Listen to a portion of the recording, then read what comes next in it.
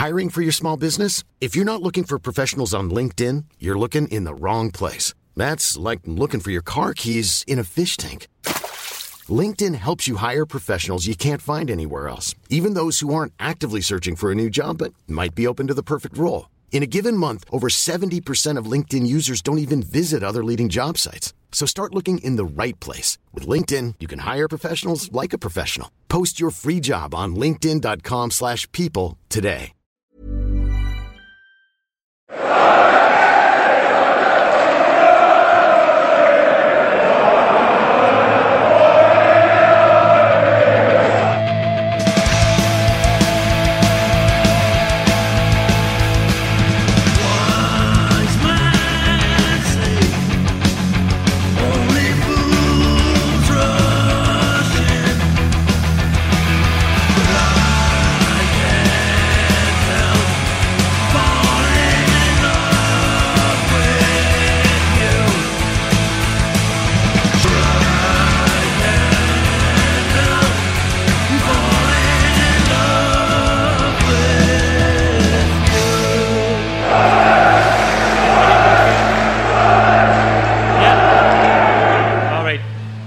Start by saying thanks for coming again.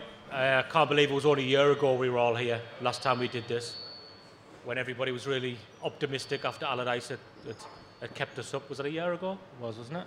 Right, yeah. Ooh, a bit longer than a year. A bit over a year, when Allardyce had kept us up and Moyes had just been appointed, and we were all quite optimistic, weren't we? Is that microphone all right? Is it all right? Yeah. And of course, David Moyes had his effect, and now we're all depressed again, and things aren't looking so great. But at least we've got lots to talk about tonight. And David Moyes giving his interview to a couple of newspapers was good timing for us, really, because it means we can bring it up. Just a couple of things then before we start. I know that a lot of you were here last year, and you know how these things work. We're going to speak for half an hour or so, then we're going to have a break, and then the second half is when we answer your questions. Okay, so you can answer the questions yourself on the microphone, so make sure you get some questions down, because all that second half will be that, all right? It could be anything, things that's going on currently, questions for David specifically, absolutely anything you want, but please write questions down, as many as you want, and then through the break we'll sort that out. We've also got a football card, quit a team and you get a signed ball of the current squad of players, and I can confirm, well I can't really, not 100% confirm, but we were trying to work the signatures out, and we think Gillabodge is on there before he left, so that's on there. And Mika as well. And Mika, he's on there too. He's on everyone. So it's the only ball he's touched.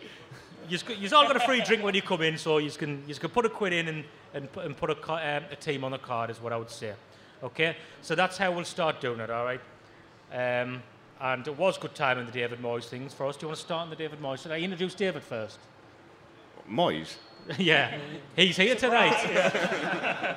He's coming to defend himself. No, he's but here for a lynching. I'm sure people who listen to the show know myself, Gareth, Rory as well. Rory's been promoted because Craig was on the panel last time we came. Right, and a round of applause down there. Somebody clap there, Rory. Yeah. Somebody clap there at your promotion. Craig's a bit of Craig's a bit of a Kazri. He's sort of floats around. Like things you think he's going to do good things, and then ultimately doesn't deliver, and that's why we've released him. So I thought you were trying to say like he'd put on. He's not bothered. Yeah, he has put on loads of weight, hasn't he? Yeah. He's not bothered. He's happy just getting drunk at the back there. Let's be honest. Like Kazri maybe. Yeah. Like Kazri. He's got all the coffee on the go. So what I'll do is introduce David. I'm sure you all know who he is, but David, Sunderland lad, come through the ranks at Sunderland. Didn't play for the first team, though he was in the squad. Went on to play for like Barnsley and Aberdeen and some Scandinavian teams I can't pronounce. Silkeborg. Yeah. Silkeborg. And he's now got a career in the media. The reason we're getting a prompt start night is because we need to get away. Well, we need to finish by a certain time because David's on a show on TalkSport tonight, where hopefully he's going to mention us and give us a shout out. Oh, definitely will. Barry Glendenning did it last year, and then when we were driving back up to Sunderland the next day, he was on TalkSport, and we put it on the car. And we were like, he's better to give us a shout out. Like he's better to like mention that he was like with us last night. He didn't say anything, so hopefully David's going to do that and big us up. So fuck Football Weekly, basically, is what we're saying. Yeah. So glad to have you along, David. And you're doing well in the media now and stuff like that as well. So it's good that you can come here and moan about Sunderland like we all can. Where do you want to start, Gareth? David Moyes or transfer business? Well, David Moyes. Let's David do that. Moyes. Get that stuff out of the way first. Some good timing for us, really, because it gives us some extra content. David Moyes, unsurprising, these comments, I guess, really. The things that I took from it were he thinks that because he didn't leave after 3 months and take a job in China, he deserves a pat on the back. When he got told the budget wasn't big, he thought it was going to be too hard to bring us back up, which says a lot about his character, if you ask me. That also doubles up with what he said when he turned the job down, when Allardyce took the job, because he didn't think he could keep Sunderland up. So he doesn't like a challenge, David, does he? He doesn't like to earn his money. That's what's coming across. And then he said... You're putting some spins on these things, aren't you? He referenced Harry Redknapp, of all people, the ultimate excuse maker, saying he could see where he was coming from when he suggested Antonio Conte couldn't keep Sunderland up, even though Allardyce kept them up the year before that. So, has he covered himself? What he's saying is Sam Allardyce is better than Antonio Conte. Is that what he's saying? That's what David Moyes is saying, David. He did say that he managed Everton as well. Yeah, just a few. That goes without saying, doesn't it? He didn't mention his win ratio, though. So No, I he's think he did improving mention- slightly that he's not mentioning that anymore. No, I think he he did did like to bring that allude, one up. Because his win ratio's gone right down now. No, he alluded to it. He alluded to the win ratio because he said he didn't like losing lots of games. So I didn't like losing lots of games. None of us like losing lots of games, wasn't David. a big fan of the constantly losing thing that he was doing. But no, he's not covered himself in glory, really, has he? In his time at Sunderland, and then he's kind of wait. He thought, I'll be respectful and wait till the window closes, and then he did that. What he did with the Sun and the Daily Mail, obviously the most popular papers in the UK, probably the most appropriate papers in the UK for his views, with the whole lass slapping thing.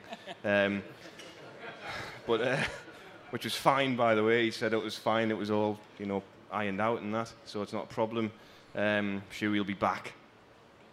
What I took from it was that he's trying to absolve himself of a bit of blame and just say that regardless of whatever he could have done, nothing's changed.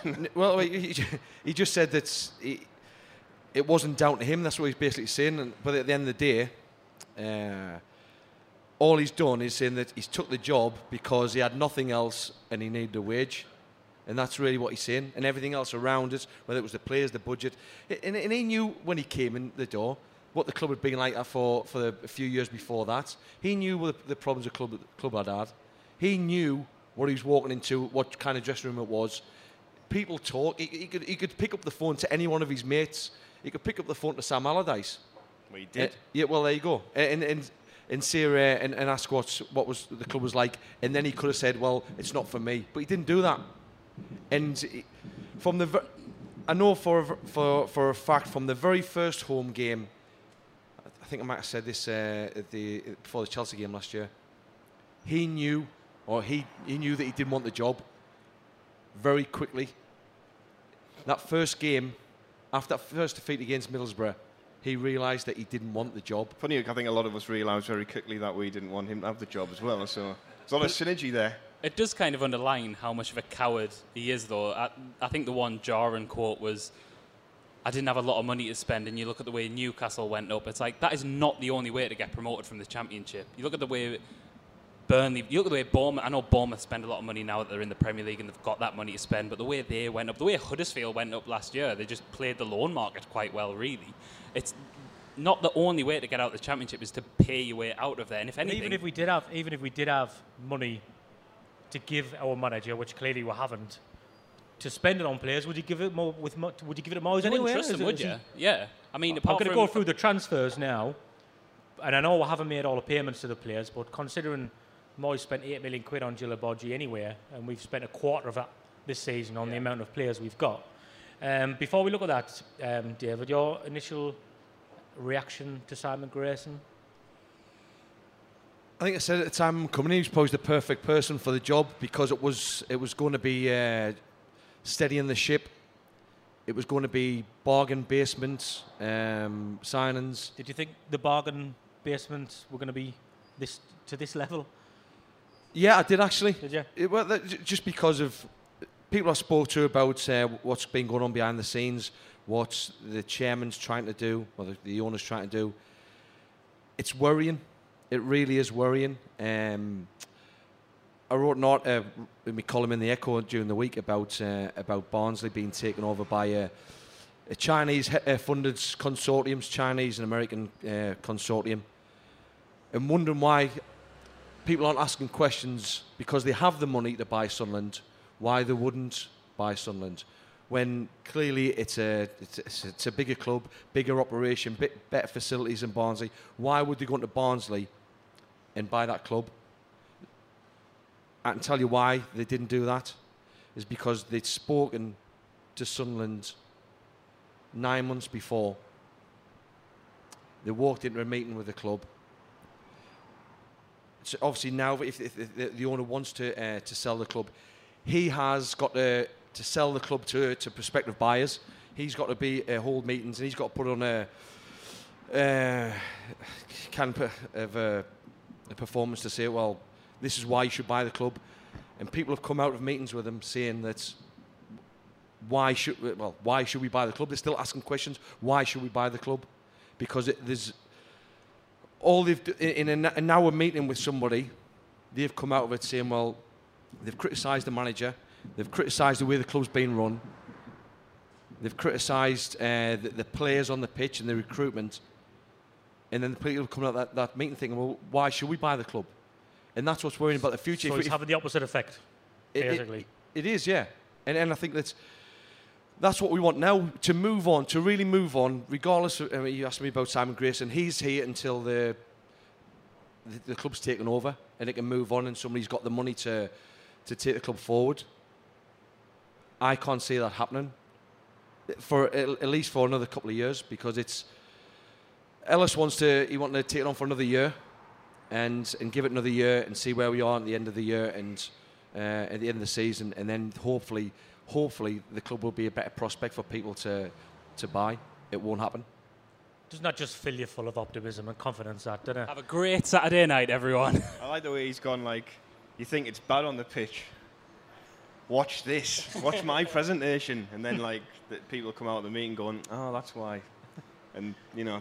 I'd say the idea that people are actively interested in buying us, and by the time they leave a meeting, they don't want to buy us anymore. They don't want to buy a football club at all anymore. Yeah. They don't even like football anymore after talking to us. It wasn't. I didn't want anybody to. Obviously, I play for Barnsley. I really like the place and like the club. I didn't want people to think that I was saying that that was Barnsley just a cheap option. It's not a cheap option. I know for a fact that these people have got the money to buy whoever they want, really below the second, so the middle of the Premier League. They could buy anyone they wanted. The same person was involved in the acquisition of Southampton a few weeks ago as well, the majority holding of that club as well. So it's not like they're just going for smaller clubs and trying to pick up bargains. They actually they're actively looking for a club to invest in, to buy. And I think it's 29 clubs now that are Chinese owned in Europe. And there's no reason why Sunderland shouldn't be one of those clubs. There's no reason why the people shouldn't be coming and say, look at the stadium, look at the training facilities, the fan base. It should be a good proposition for somebody coming in. And the fact that they're walking away from meetings is, like I said, it's worrying. But not thinking away, though, as well, we're kind of in a situation now where a lot of clubs have what Sunderland have got to offer. Like, we're kind of at an era where people are redeveloping the grounds. The attendances are, even though some would argue they're lower, they're still generally pretty good in the top two flights in England, aren't they, compared to other leagues in Europe, Serie A or the Spanish leagues. You often see the attendances are way higher in the Championship. So we might all sit there and go, well, we know that Sunderland are a good club and they've done this, and historically we've done whatever 50 years ago, but why does that separate us from anybody else? And that's a difficult sell, I guess, if you're in that market. I'm not saying that Sunderland, they shouldn't be able to sell it and they need to go about things differently maybe to sell the club compared to others, but we can all sit here and go, well, we know what Sunderland is all about, and if we were just given the opportunity, we could be a great club. But now there's probably 40 clubs out there who could argue the same. So this that's is the bit where we normally we've bring got the in it. location into it as well, and we stick up for living in the northeast, but it's not the audience for that because everyone down here is gnashed off to live down here anyway. So they know where the players are coming from as well, David, like you as well. Happy with the transfer business, Gareth? That was all right, wasn't it? Reasonably. Shall I read out the ins and outs? So. Do people want to hear that? Well, yeah, I'll just refresh it. Of course I do. Why not? So, in we have Wilson, McManaman, and Williams, the three on deadline day, of course. Then Vaughan, McGeady, Graben, Browning, Galloway, Reuters, and Steele. 1.8 million or thereabouts. Reuters. Reuter. Reuters is a financial organisation, isn't it? I think that's open to maybe we need to as get in the Reuters internet in. modem, router. 1.8 million there or thereabouts. 1.25, I think you'll find it was. Let's keep correcting Stephen all night. He loves it. I would normally just cut him off and cut it out in the studio. We can't do it. No, you wouldn't, because I'd so do the mixing, so you wouldn't be able to cut it out. Reminder who's gone out then. Pickford, Manone, Lenz, Buckley, Anichebe, Pinar, Larson, Barini, Kazri, Gilabodji on loan, Lescott, Kirchhoff. Including a small fee for Lenz on loan, that's around 32 million quid. So Manone, I mean, his transfer fee has covered our incomings. It has. The whole transfer business this summer cost less than 1 metre last summer. So it's quite. I don't know. What's a good thing? Is that a good thing? I don't know. Well, on one hand, it's refreshing to see us sign, certainly in the context of the Championship, the calibre of some of those players for as little as we have done. On the other hand, it's depressing because it reminds you that we used to spend 10 million quid here and there on the odd player. I don't think we can ever sort of complain about spending money, because the one thing that the owner has done, he's put money in. He's put a lot of money in. Even Moyes quote says 280 million out of pocket he is. Now, it's not the fact that he's not willing to put money in the club. It's just that it hasn't been spent well, not at all. And even now, I mean, if you had a good recruitment system, like they have at Southampton, you have a good recruitment system in place, you can get around not having money. You don't need money. And this is the worrying thing. I mean, something like James Vaughan, for example. He was never going to be a top goal scorer for us. He had one good season last year. He's never been prolific. If you had a decent data analyst at the club that could go back and see the strengths and weaknesses of players, and he could tell you that he wasn't going to score a lot of goals. So I know what he does. He occupies defenders. He works hard, but he does. You don't know what you get out of him. He's struggling for confidence. You can tell he's not a goal scorer. And it's as much as anything, regardless of managers and the owner and people like that, it's the recruitment as well. Because I think we don't have to have money. We've had money. We haven't spent it well. And these signings now, all right, we're saying now, oh yeah, it's 3 good signings on deadline day, and they are good signings. But I mean, it's well below what should be expected, and we shouldn't be. I said it last year, we shouldn't be hanging around for like scrap, see what's left of a bargain basement of free transfers. Even now, you know, people are talking about, oh, maybe we can pick up a few of the free agents who haven't been training since the end of May. So it's going to take them a couple of months to get him, like we did with likes of Lescott. To me, that's pointless. You're not going to get anything doing that. And I think it's a sad indictment of like I said, the recruitment that the club have put in place.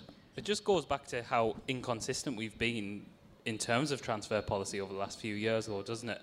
I mean, even recently appointed, was it Simon Wilson to be head of football recruitment? They keep or something? bringing these and he's head scouts in. I don't know what any yeah, of them exactly. do when they're You forget about them because they're there for like such a short period of time, and even he's out the door now. You can go back a little bit further, and there was Congerton, and there was Defanti. There seems every year that we're trying this new idea, and clubs like Southampton, like you mentioned before, David, where it was, even when the manager goes, they know what type of manager to appoint to fit in with the system, whereas with Sunderland, it's just who's available. The only time that really looked like it was going to work out was under Allardyce, because he was such a good fit for the club. The January window was really good, and he brought a scouting system with him.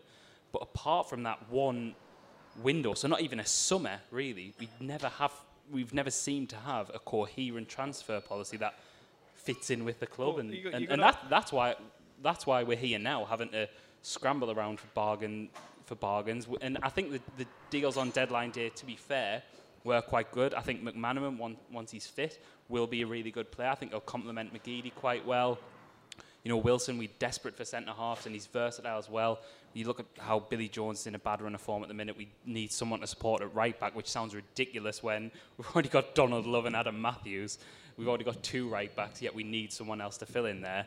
And Williams, yeah, fair enough, he's a bit of an unknown quantity, but we need someone who, maybe if we switch to 4-3-3, can play alongside Catamorgan and Wilson's Dong. always been a good, solid defender. Yeah. Tony Pulis doesn't sign defenders if he doesn't rate them, and he signed them a couple of times. And he, like I said, he re-signed him at West Brom last year on loan as well to get a couple of games out of him. But you know what? I would not have been bothered if we hadn't have brought anybody in, and for the simple fact is, for all the money that's been spent on the academy, the academy light, the academy system, I would have liked to have been forced to see right now, how good is it? How good actually is that system? Are we letting people go? Are we let them go before giving them a chance? Could they do a job? And I think it would have been good. A couple of all academy products have been linked for money moves. Wagon was linked with us. We have had to pay to get him after selling him and bringing him through the academy.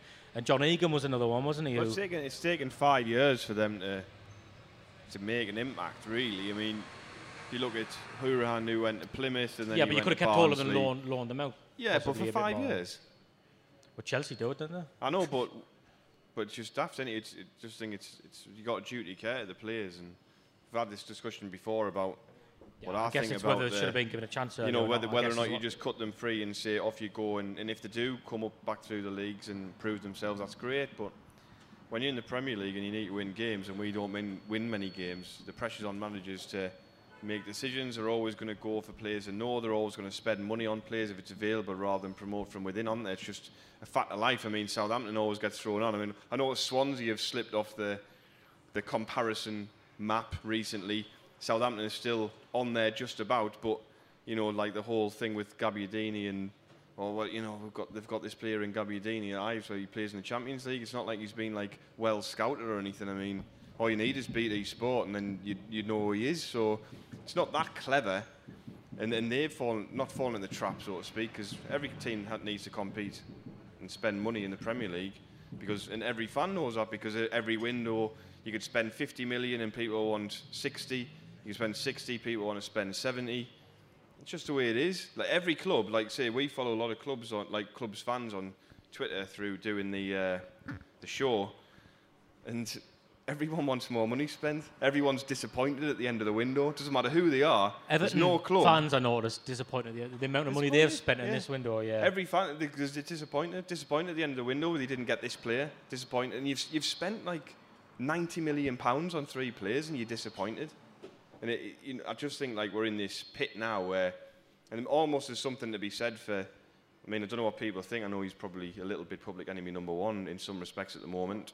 But Martin Bain, you could argue. I think Stephen made a good point, which is a rarity, but he made one, so we should bring it to people's attention. You could argue Bain probably did better out the transfer window than Grayson, because he was probably given a very small list of options by the manager or the coaching staff or the scouts or whoever it might be, and said go and get us these players in. And on 1.2 million, he's managed to go and get 10 players that Grayson wanted. You could probably only argue Wright is the only one who was the thought out of the box maybe, and that was probably an agent with a video going, look at him, what do you think of him? And he's come in, but you have to give credit to Martin Bain in a way, because he's under the same restrictions as Grayson. There's no difference between the two. The task's been delegated to those two to bring the players in.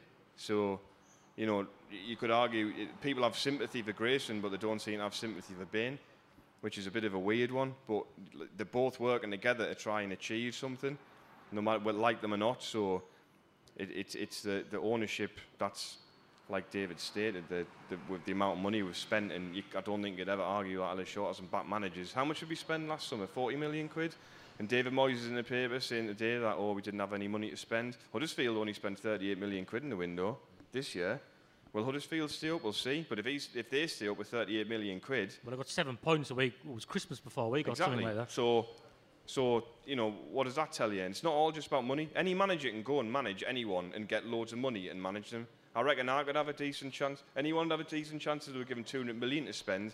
Off you go and buy some of the best players in the world, right? The real test is bringing in the right players for a club on a budget. You see it all through the Premier League. People like Benitez are twisting all the time. He spent 40 million quid. And there's all this stuff about net. I'm going off on one now. There's all this stuff about net spend. What's his problem with net spend? Why are people? Oh well, the net spend was only 10 million. Good. Why don't you want it to be good? Why don't you want it to be the net spend to level out? Because every football club can't get into millions of pounds of debt trying to achieve something. Because there's only one team can win the league. 3 teams can get in the Champions League. 1 team can win the FA Cup. 1 team can win the League Cup. There's 6. So if 20 teams are spending £200 million trying to achieve the same thing, they ain't gonna. So, and all that does is drive the prices up. It's just daft. There you go. I'll stop talking now. It's daft. It's daft. There you go.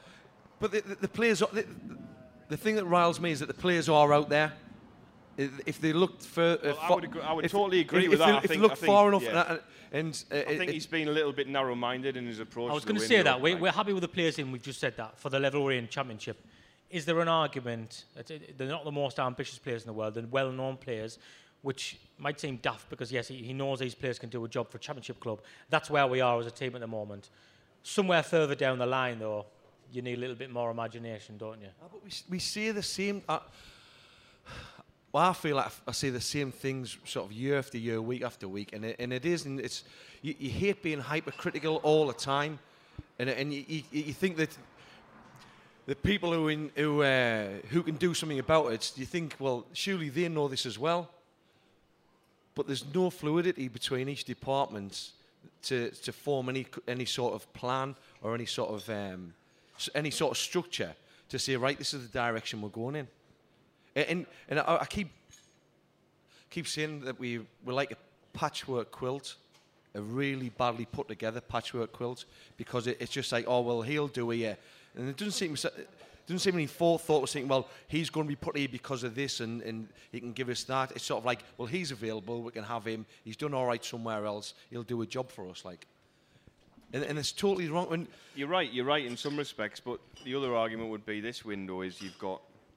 McManaman and Wilson were both under contract at their clubs, and we got them for nothing. So I know you could argue, well, God, they must have been desperate to get rid of them if they weren't willing to take a fee for them. But to be fair, it's quite a good effort to get 2 players who were under contract for nothing. I think Grayson would argue, though, that I've just said we need a little bit more imagination going forward, but he would argue we just need to. I hate using this word, stabilise for a little bit and have some players who firstly just want to play for Sunderland and want to put their all in every game. And it's so simplistic and it should be given that, but it's not, unfortunately. No, but the good thing about Simon Grayson is that he's done the absolute opposite of what David Moyes is when he first came in, and he's actually showed a bit of fight, and he sort of rolled his sleeves up and got on with it. There's no real mourning from him. He knows the situation. He knows the situation same as Moyes did at the start of last year. But he's gone and he's doing something about it, and I think he's got a track record at a certain level that can be admired. He does a good job everywhere he goes. I still don't think he'd be here for as a long-term appointment, but he is a good manager, and I think that's we've corrected what we needed. We've got some attacking players in. Johnny Williams, I think it's a great signing. He commits players. He with the ball he'll work back as well. McManaman as well. He's aggressive and direct in his play. It's exactly what we've needed. And I just think, every other club. You talk about Everton. Everton probably still say, "Oh, we need a striker as well." Everyone needs a striker. Of course they do. Somebody to score 20 goals. That's what you want. That's the only thing what we haven't got. What do you think of the 2 goalkeepers?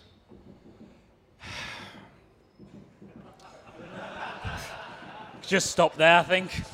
That tells you everything. From what I saw of Robin, what we're calling them, Reuter. Oh, be careful with that one. It's Reuter. I've decided Robin it's Reuter. Reuter. You've written Reuters down. Reuters, yeah. Well, conflicting at each end of the table here. What I initially saw of Reuter when they played the friendly at Scunthorpe, I was really impressed. I wasn't impressed with the team because Scunthorpe, seen quite a bit of Scunthorpe last few seasons actually, and they've had a decent side, League One side. This is probably their poorest side for a while. They're doing all right now this season, but personnel-wise, it's probably not as good as the past few years, and they dominated that game, and he made sure that we didn't lose it. And I was really impressed with him technically, and the way that he dealt with everything. He seemed to be a calming influence. Barnsley games was a different matter, and I think that it just shows that with a keeper and keeping clean sheets, it's not about the keeper. That's only half the story. It's about what's in front of him as well. If all that's all over the place in front of you, then it's likelihood you're going to be as well. So I don't think I read too much into that. For the rest of the season, I'd probably like to see him staying goal. With Jason Steele, of course, he didn't have a great start against Celtic. And to be fair to him, he turned it around. He looked a lot more solid. But then there's a reason why Reuter's been brought back in. You were the professional, just finally, because we're going to go on our break and stuff. Because we had this discussion on the podcast, but none of us were goalkeepers, obviously. Leeds' second goal. Should he have saved that? Should a centre-forward be scoring a header from there? I wouldn't blame him for that. I wouldn't sort of. And I think that's what it's kind of a situation where people can say, well, it's not a mistake, but perhaps a better keeper would have saved it. And that's as critical as I can be with that. But again, I can we talk about recruitment, and I thought it was a strange for Jason Steele to come in. I thought it was a strange choice, to be honest with you, especially how much do we pay for him? $500,000. It's a strange choice when we've got no money yet. You're shelling out $500,000 on a keeper like that. Well, Steele and Vaughan have been the expensive signings out of that little pot of cash. Well, that's it. And I mean, it's not just because he's a mate of mine, but there's another Steele, Luke Steele, who's been out in Panathinaikos for the last 3 seasons. He's just signed back at Bristol City. Now, Bristol City have just getting him on a free transfer. And before he moved out of Panathinaikos, Steele was top 3 keeper. He used to be at Barnsley. Yeah, he Barnsley, did. Yeah. He was the reason. 3 years I was there, he was the reason why we stayed up. He was worth 10 points. I know it's an old cliche that, but he won us points all the way through the season, and I was quite. I mean, you're never happy you sit on the bench, but when you see somebody perform like he performed miracles, and the fact that he was given a deal at Panathinaikos that nobody could ever turn down. That's why he ended up going to Greece. He's had a kid, and I don't know. I'm telling you all this. I'm telling you the brief history of my mate. What I'm saying is, Bristol City have just getting themselves a very good goalkeeper. They don't even need a keeper. They start the season well. Frankie Phelan's doing all right for them. Yet they've brought in a keeper for free from Panathinaikos, who are a big European club. You should have given Son a shout. Well, it's all great in retrospect. Yeah. But it just shows that the players are out there, and we're bringing players in that's quickly out the side. It doesn't look good, does it really? Did you not hand the papers out for the questions? There's a table over there. Right. We'll need some questions in the second half. We'll have a little break now. Gareth has took time out. A taste of home for you all. Ham and peas pudding stotties. He's provided them. So if you fancy one of those. Vegetarian or alternative? Are there any vegetarians in the room? No. Well, that was a waste of time for you, wasn't it? That was just a packet of crisps. There was one. Karen was supposed to. It was like, I'll do a vegetarian one. She's not turned up. Oh well. There you go. So help yourself to a study. We've got a football card as well. Yeah, we've got a football card. We'll send Craig round with it. If you don't mind, put a quid in. You'll He's not even listening. He's not listening. That's all right. We'll tell him. But please, it's the questions we need, because that makes up the second half of the show. So we'll be back after the break. Thanks. I'm Sandra, and I'm just the professional your small business was looking for. But you didn't hire me because you didn't use LinkedIn Jobs. LinkedIn has professionals you can't find anywhere else, including those who aren't actively looking for a new job, but might be open to the perfect role, like me. In a given month, over 70% of LinkedIn users don't visit other leading job sites. So if you're not looking on LinkedIn, you'll miss out on great candidates like Sandra. Start hiring professionals like a professional. Post your free job on linkedin.com/people today. Hey there, it's Michelle Norris. I'm host of a podcast called Your Mama's Kitchen. When I travel, I'm usually looking for a way to find a taste of home when I'm not at home. And one of the things I love to do when I am at home is entertain. And Airbnb allows me to do that. When I was in California recently, I rented a house that had a great kitchen. And when we were sitting around the table, we were all thinking, we're in someone else's house. Someone could be in all of our homes as well. If you have a home, but you're not always at home, you have an Airbnb. Your home might be worth more than you think. Find out how much at airbnb.com/host.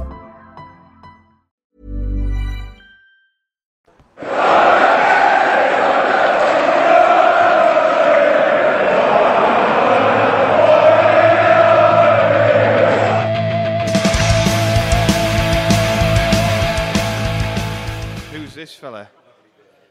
I'm going to read this. Stephen's told us to read this out now. It's quite a good idea, actually. It starred second best question. Who's got the second best question? This is a good idea, actually. Who wants to join a London WhatsApp group for getting together for matches? I'm happy to get involved if there's a need. Jonathan Todd, but don't publish my number. This is being recorded as well. It's on the dark web already. Everybody knows about this. Everybody who's come tonight has been profiled, so, you know, just for safety reasons. But anybody be interested in doing that? Go and see Jonathan over there in the delicious shirt. Not that man with the Wise Men Say t-shirt on, which is also a delicious shirt, available for £10 at the back of the room. Go and see the delightfully bearded man over there, Craig Clark. Who stood nowhere near them at the minute. We've still got 3 nowhere near the box full of smalls money available, so it's quite good.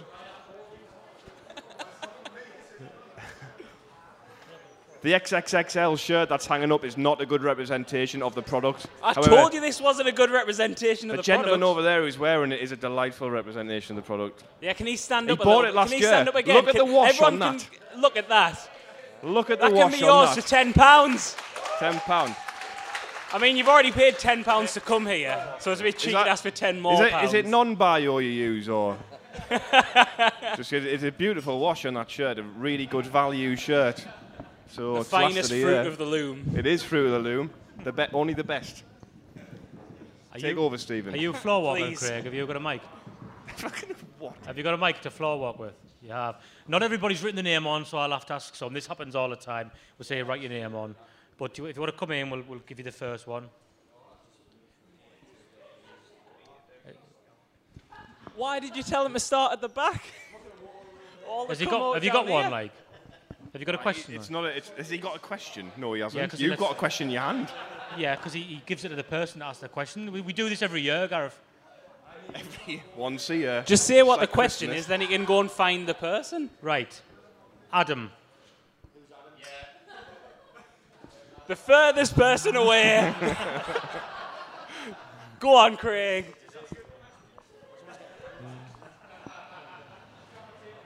That's a fairly good question.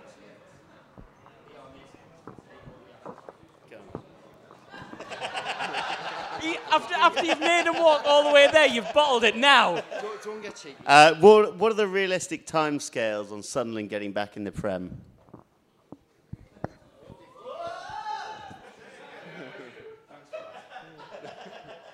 I would ask you as an ex-pro, David, because us fans will have unrealistic expectations on that, probably. I'd say 3 years. I'd say this season, I was like everyone else, and I was saying with David Moyes, you have you're optimistic. For a brief moment, you're optimistic, thinking that something might happen.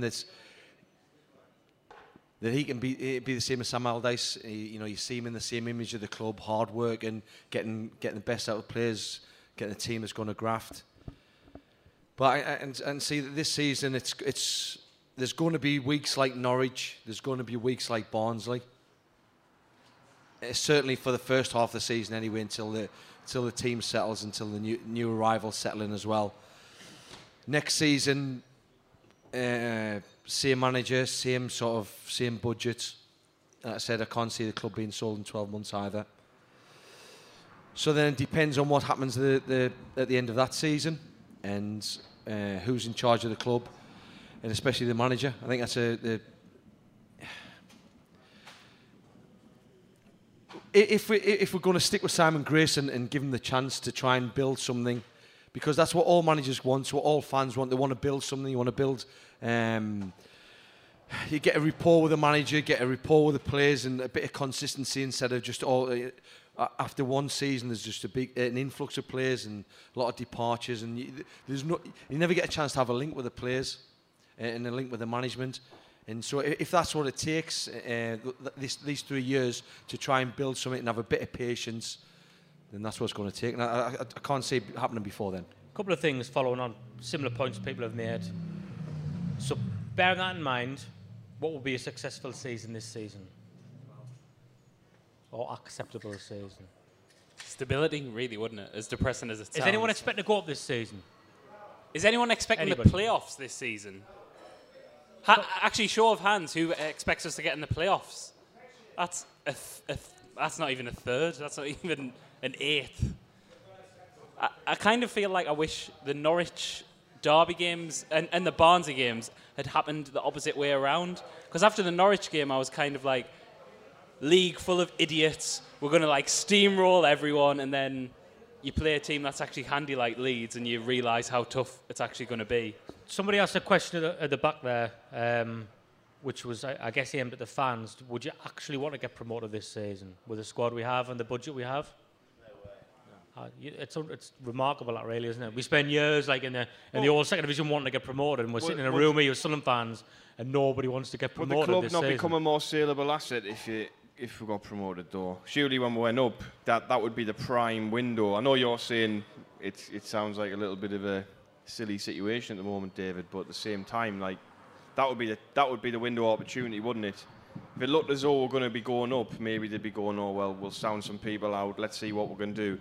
Am I thinking too logically about that? Well, no, he was trying to actively sell a club while we were a Premier League club as well, though. Yeah. And he wasn't but getting weren't very interest. good one, were we? So. Well, even more of an unknown The difference would be that was a Premier League club very much on the downturn, whereas that would be a club coming back up. And I would suggest anybody wanting to buy attractive. Sunderland getting promoted would just want to buy them because it's Premier League status, so Premier League status is Premier League status, I would have thought.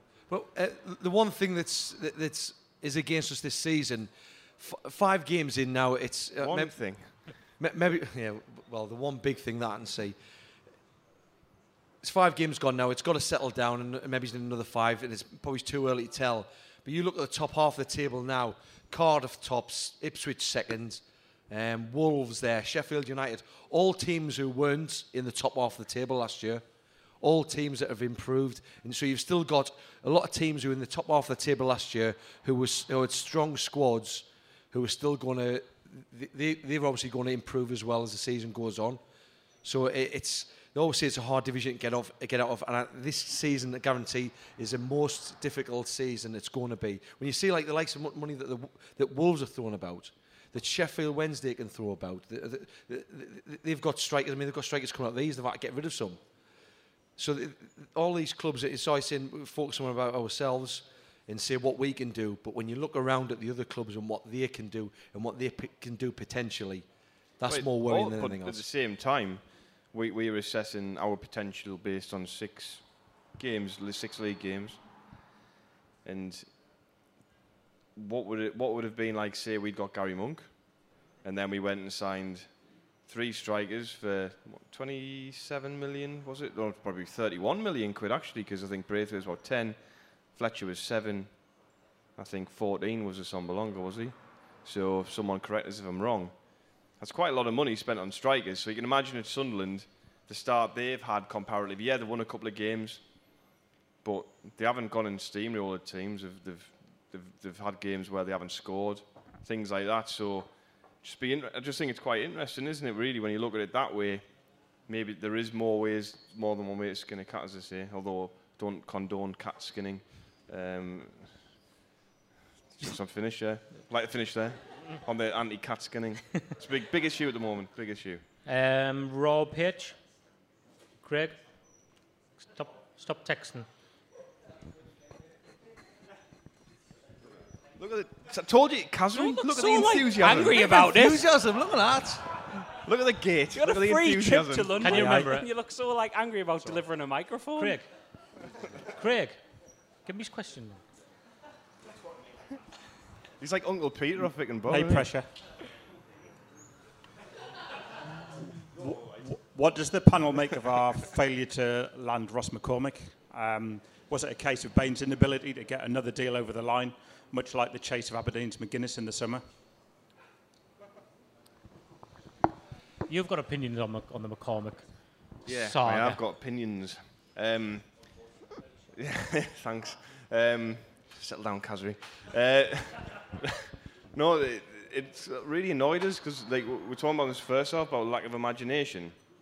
It just seemed to really like default opportunity, like, oh, he might be available because he's not playing. I know him, and he's had lots of big money moves. So let's go and try and get him. And it's just a little bit like, well, like realistically, can you afford to sign him? How many barriers are going to prevent you from signing him? That Villa might not want to sell to a rival. That Villa have no real necessity to shift him because they don't. They're all right cash-wise at the moment anyway.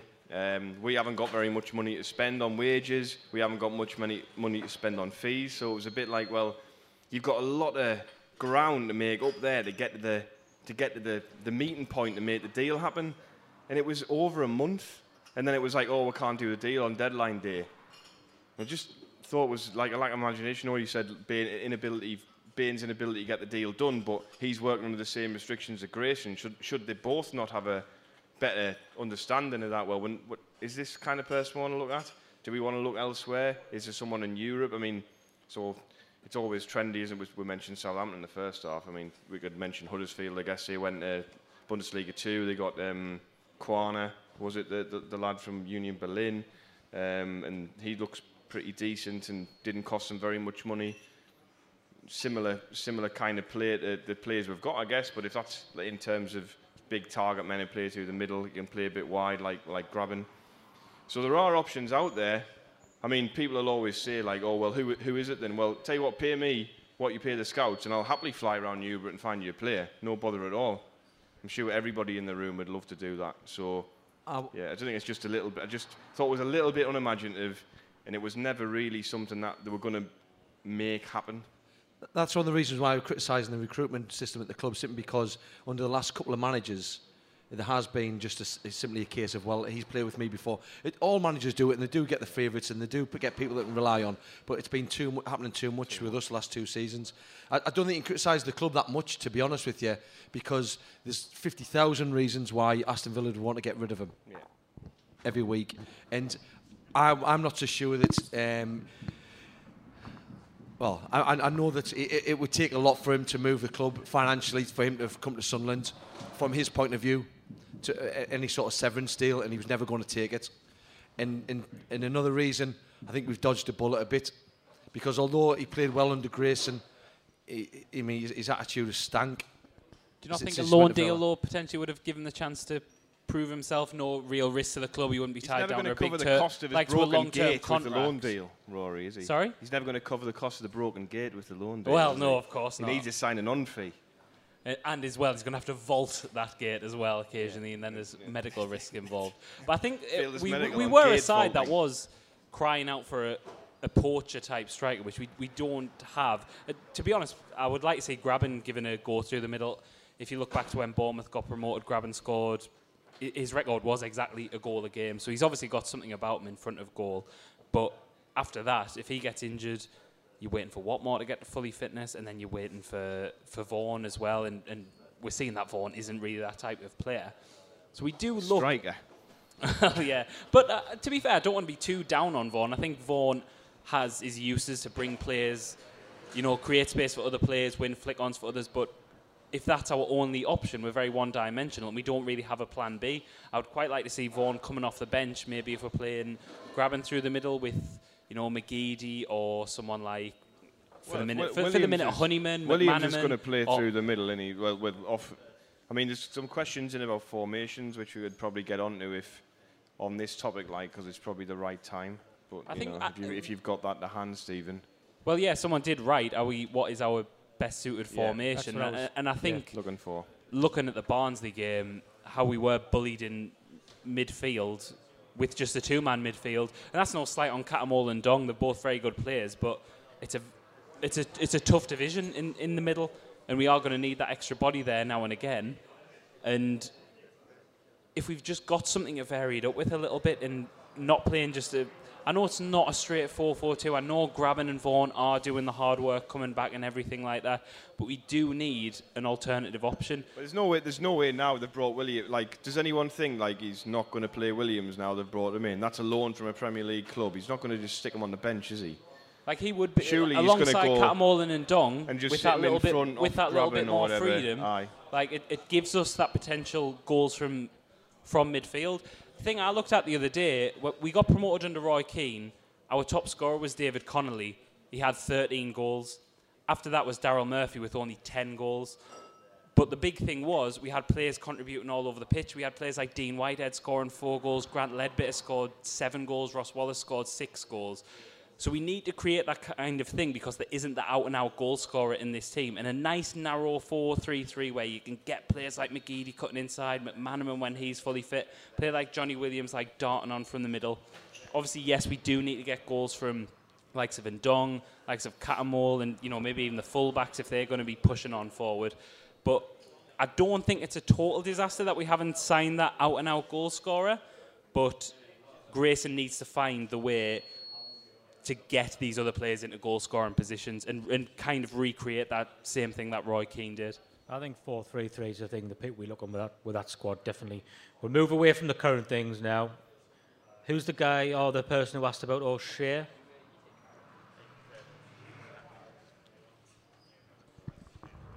Need the question. He probably remember. He hasn't got the question.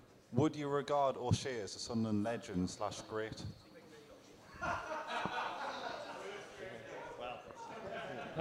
Well, could everyone hear that question okay? Asking if people would consider John O'Shea a legend or a great at Sunderland. I mean, a Joe will laugh. I mean, show of hands, I guess, for that.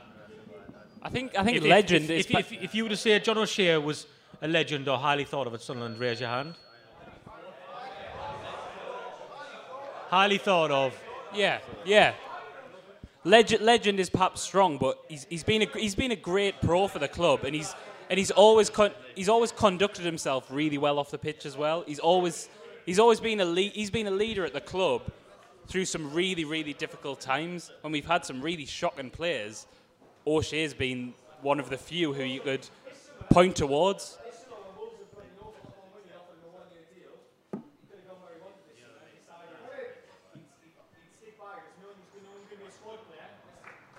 Yeah. No, I totally agree.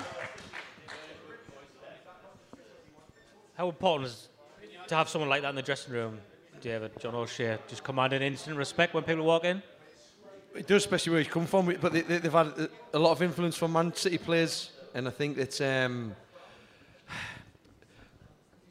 I've not been sort of privy to what's going on inside the dressing room, really, and but when we look at all the way that we've talked about different managers over the last few years and apportion blame to them as well, there has been a group of players that have been consistently there through those seasons as well. Now you probably could argue like they're the players that have kept us up until then, but and blame people for the recruitment of other players that are coming in. But I don't know. Like I said, I'm inside football I've been inside football for a long time, so and it's only been sort of since I've stepped away from it that you start looking at things from a fan's point of view. So it's maybe it's not a question about John O'Shea that I should be answering, but he's the fact his experience would have been valuable in the times when we have been staying up. James, can you remember your quick Roy, give me your mic because Craig's God knows where he is. Right, this guy's doing Craig's job for him now. Where is Craig? Like, where actually is he? All right, great. Has David got a favourite story from the Reedy Sacco era? Everyone hear the question okay? You're just asking, do you want to ask it again? Has David got a favourite story from the Reedy Sacco era? I think in a column that I did a few weeks ago, I said that we played Sheffield United at the end of the, I think it was the end of the season. When we were going up, and I think we drew 0-0 or 1-1. Was it 0-0? Yeah. And I wasn't in the squad. There was only 3 subs at the time, so he decided not to put a keeper on the bench. And I think it was me, Martin Smith, and David Kelly were left out the squad.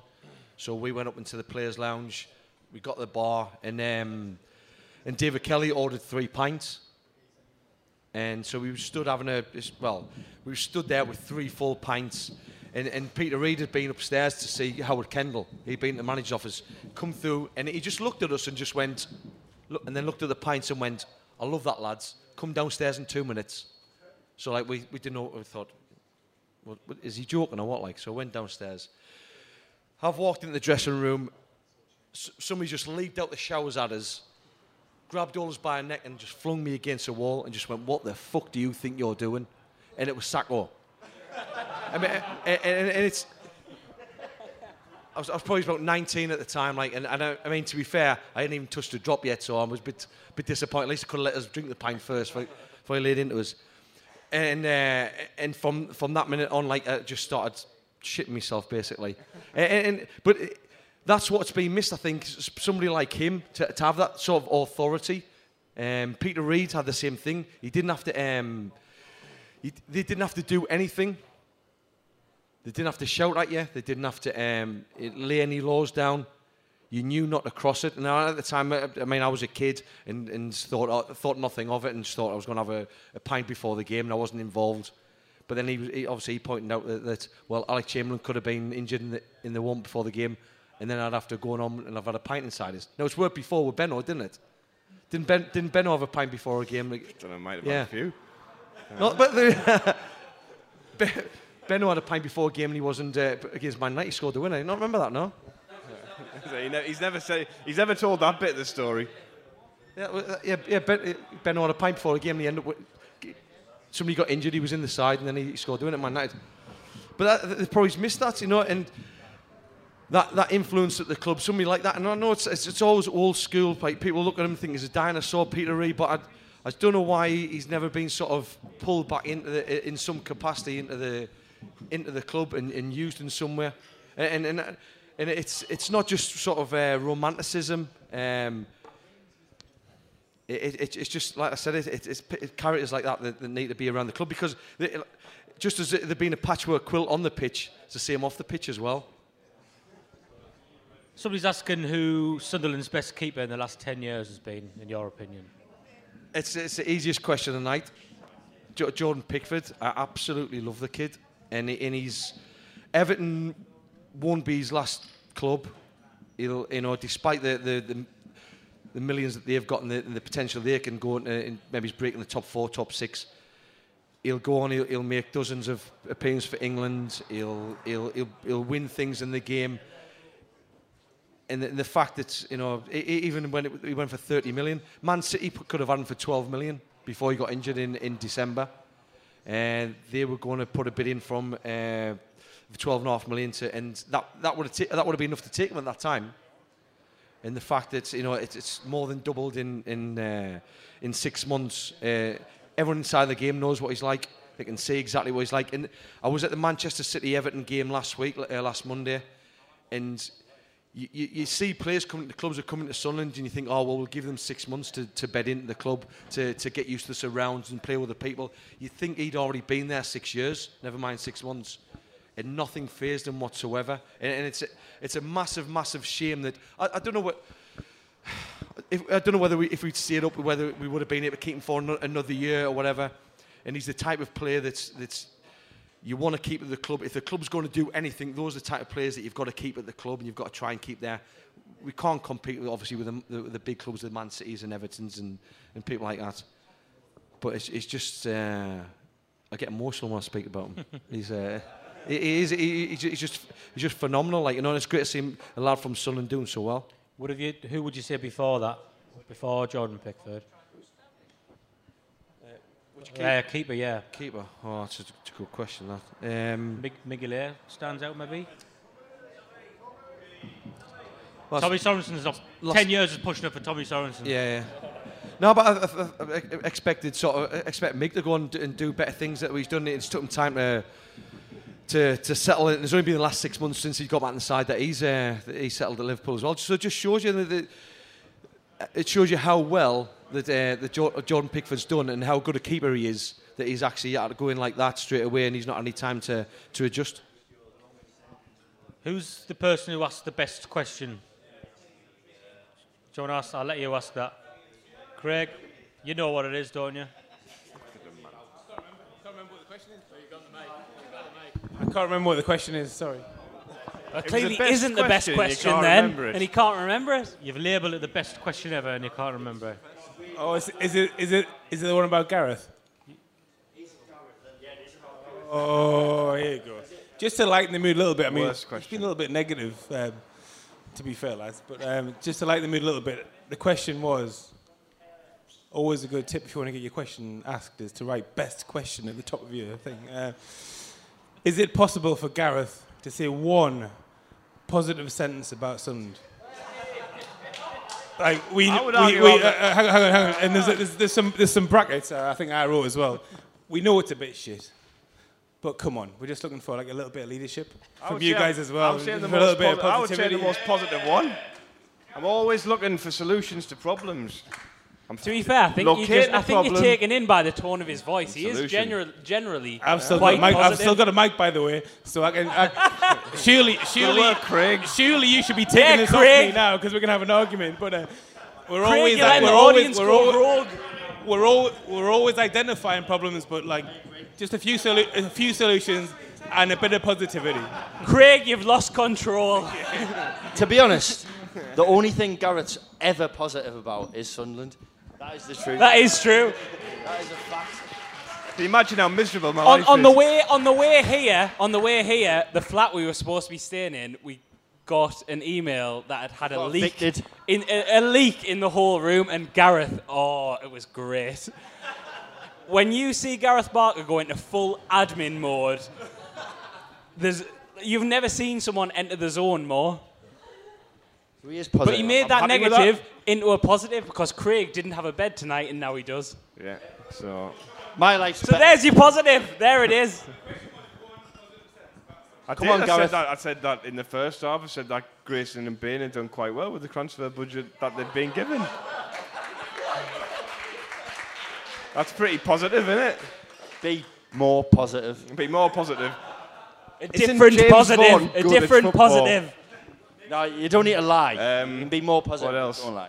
What else can I say? Can anybody say anything positive? Just say "fuck the mags" really loudly, right? No, I'm not doing that. Like, I'm not a Raji. Right. That's what you said on the whole car journey down. Descended into farce. People have paid for this. Right. I'm going to ask the panellists. This is a question now. Somebody has to put the name on. I'll ask, and then I'll have a show of hands because it's an interesting one. This one. Somebody's put Phillips versus Defoe. If you had to make a choice for Sunderland. I'll ask people here and then I'll get a show of hands. Gareth? Phillips. Just one word, just Phillips? Just I Phillips. mean, the thing is, you look at when you watch, recently someone like shared a video of Kevin Phillips and like obviously fortunate enough to grow up like at the right time, like when I was young enough to like have that positivity, that worn off, and then to see him and experience at the first time, and then someone posted a video on Twitter about like sort of all his goals he scored, or some of the goals he scored for Sunderland, not all of them, only about 20. He scored like 100 odd, didn't he? 115, I think it was. But like some of the goals, just like wow, like ridiculous goals. Like he used to score all kinds. Some of the technique. Remember the one he came back, QPR, been out injured for 4 months, comes back outside the foot volley from the edge of the box. Into the top corner, running onto a ball with pace that's coming back into him. Ridiculous. Goals against Everton, Barnsley when we got promoted, bending it. How much bend did he put on that ball again, that bottom corner against Barnsley? And then goes to Bury, scores 4 goals in that game, finishes it another textbook sort of bending the top corner. I mean, Defoe, like in a terrible time for us, was excellent, but you have to look at Phillips and say, like some of the goals he scored were just absolutely Rory, you're of a unbelievable. younger generation. Positive thing, Jonathan. There you go. There's your positivity. Yeah. No, for me, like... Settle down, Craig. Kevin Phillips, for me, is the player that made us fall in love with football and fall in love with Sunderland. Like, I was... This is given... I've got an idea how this poll's going to go then. I'll ask you for a show of hands. For Defoe? No. Yeah. A few Defoes. Handful. And then Phillips. Yeah. I tell you what, it might be a lot closer if Defoe played up front with Niall Quinn. And I think with Phillips as well, we had Phillips. Oh, it's got all House of Commons now. It's got all House of Commons now. We need John Burke in. Hey. And with Phillips as well, though, Phillips we had totally at the peak of his powers as well, and you see that when you watch those goal compilations. I know Defoe kept himself right for a long time, but even though Phillips had like quite a good career after we had him in those 30-goal seasons and everything like that, and he was the kind of player that would make you fall in love with the game. Like those type of goals and playing in that kind of side is just so exciting. And for as good as Defoe was, he was in a shit side at the end of the day. And yeah, maybe Phillips does benefit from being in the better side, but I still think would have been as great no matter. Sullied himself at the end, Phillips, a little bit, but you know. Stop being negative. He's going to have to tell you to say something positive again. Right. I'd like to know what people think about this. Somebody didn't put the name on, so I'll ask. I'd like to get David's opinion on this as somebody who's played in a crowd before. It's something that gets brought up time and time again. What do people think about fans leaving early? Do players notice that, David? Yeah, obviously they do, but I mean, normally at that time when fans leave early, normally the game's lost anyway. But at the same time, fans can make a difference as well. I know that every time, when I was at Aberdeen, everyone accused us of always raising our game against Rangers because it was Rangers. There was nothing to do with the fact that it was Rangers. I mean, I obviously I hate Rangers now that I've been up there and played for Aberdeen, but I had no history with Rangers. It was the fact that when we played Rangers, we had 22,500 people there who were just behind the team 100%. So the fans can make a difference, and I think it's personally now that I'm on the other side of it, and I'm going to watch the game as a fan and sort of as a writer as well. I can't understand people leaving early simply because I want to see when I go to see a football match, I want to see 95 minutes. I don't want to watch 90 minutes. I want to watch 95 minutes. I want to watch it all. So I can't understand why you would pay all that money to go and watch football and not watch it all. Because at least you can watch the opposition as well. Like last season when we played Arsenal, we got beat Arsenal. What was the score? 3-4-0 against Arsenal. 4-1, I think. Yeah, you're going to go and appreciate a good football side. Just get to the stage where you've appreciated too many good football sides. I've got to actually quick on the back of that. I'm putting you on the spot, but is there a really good or really bad bit of abuse that you receive from the crowd where you can remember and go, that was quite funny actually? Or do you know what? The worst bit of abuse I've ever got was in a pre-season friendly at Forfar. We drew. Oh, they've got a reputation for it, them lot. Forfar. We were having a bad time. We had a bad pre-season.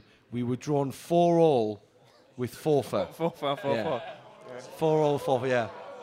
Is this the start of a limerick or something? And we were 4-3 up, and then somebody scored in the last minute, and the ball's in the back of the net, and I'm on the floor. And I turned around, and there's a kid looking square in the eyes from behind the barrier. He must have been about 7 years old, something like that, 7 or 8 years old. He looked me square in the eye, and he went, "You're not very good, are you, mate?" And I've had the worst abuse hurled at us at Ibrox, Selly Park, all over the place. But that was it hurt the most, honestly. I felt like fucking crying, honestly. There's something so sincere about that, isn't If there? I ever see him again now... He'll be about 20 now. He'll probably knock you out. Yeah, probably bigger than me. And he's here tonight.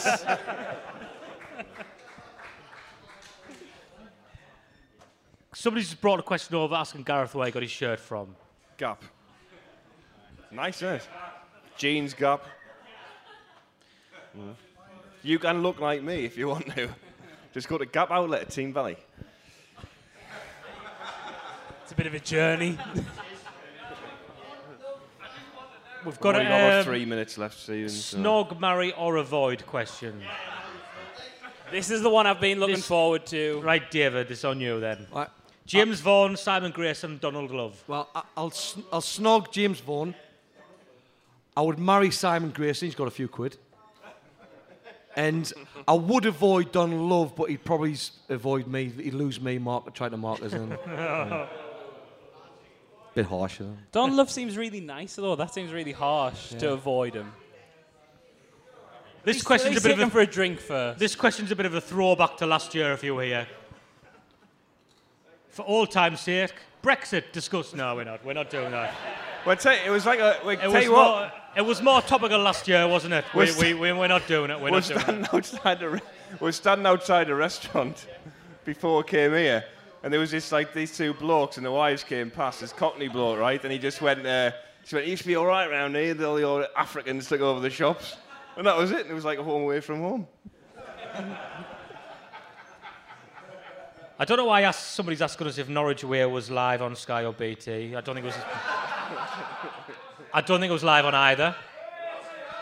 It was on neither. It wasn't. No, it wasn't. Oh, it's cost somebody a tenner, that.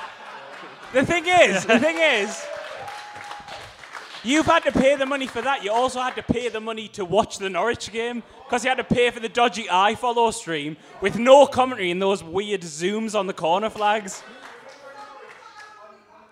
Essentially, yeah, you watch it for free. So you watch it illegally and then somebody watching in a pub in Norwich, right? I think that's just about it done. Somebody's saying, why is there a shower in the only toilet here? That's a good question. I did wonder that. Because you don't know what's happening after we get off here. There's also shower gel in there. Have we run out? We've got 3 cards. We run out? We've got 3 cards. The list there, if people want to be in the WhatsApp group, is there. Put your name and number. There's 3 teams left on the football card. 3 teams on the football card, or £3. we'll draw it and risking the being no winner. You've just won a tenner. Put £3 of that into that pot. You're hedging your bets. David's got to give. Should we just go with what we've got and hope one of the 3 doesn't win? Well, we've done it. David doesn't have to be. David doesn't have to be for the draw, does he? This is all happening now. Look at that. I hope one of you wins. Roaring forward. There's still a couple if you taking the plunge. 2 left. 2 left. If anybody wants one, or we're going to risk. Go on, you've got it. Quickly! Oh dear. People really want that chili bodgy ball. I've never. Oh, there you go. He's done it. He's done both. Oh. Take one each. Take one each. Go on, it's fair. Christ. I've never seen enthusiasm like this for a Gillibodgy signed football. It's part of the appeal, isn't it? Gillibodgy. In a few years' time. It's actually got a certificate. Cool. Certificate of authenticity. Obviously, there was the one that confirmed that Gillibodgy was a football didn't come with him when we signed him, I don't think. This is certified that this item is authentic memorabilia from Sunderland AFC. The moment of truth. Frame that. You got to carry that around with you tonight. It's QPR. Nick R. Look at that. Look at that. There you go. Your certificate of authenticity. You have won, Pappy Gillibodgy. That's where it's been transferred to. Yeah. It's always going to be a part of your life now. Nick R has signed Pappy Gillibodgy on loan. It's got a bell in it. Months. Look, we just want to thank everybody for coming. As always, we really appreciate people listening to the show and stuff like that, and you come down to see us. We brought you a taste of home with a peace pudding and stuff like that. But we're going to stay around and have a few drinks, so people want to come up and have a bit crack with us like you did last year. We'll do that as well. A couple of thanks I want to make. Obviously, the brewery for putting us on and offering the drinks and everything as well.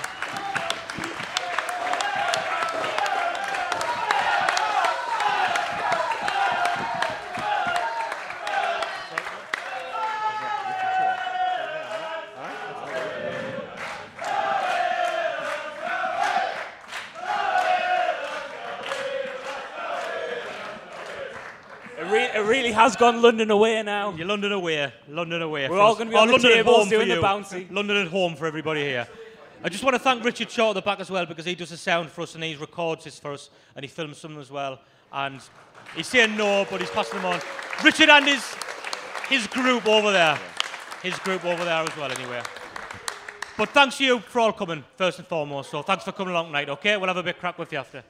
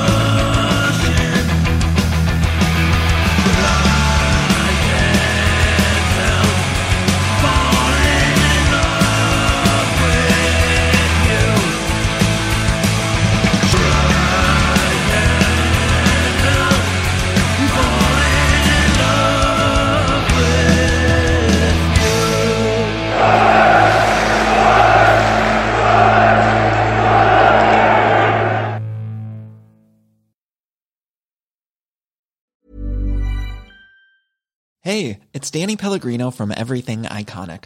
Ready to upgrade your style game without blowing your budget? Check out Quince. They've got all the good stuff, shirts and polos, activewear, and fine leather goods, all at 50 to 80% less than other high-end brands. And the best part? They're all about safe, ethical, and responsible manufacturing. Get that luxury vibe without the luxury price tag. Hit up quince.com/upgrade for free shipping and 365-day returns on your next order. That's quince.com/upgrade.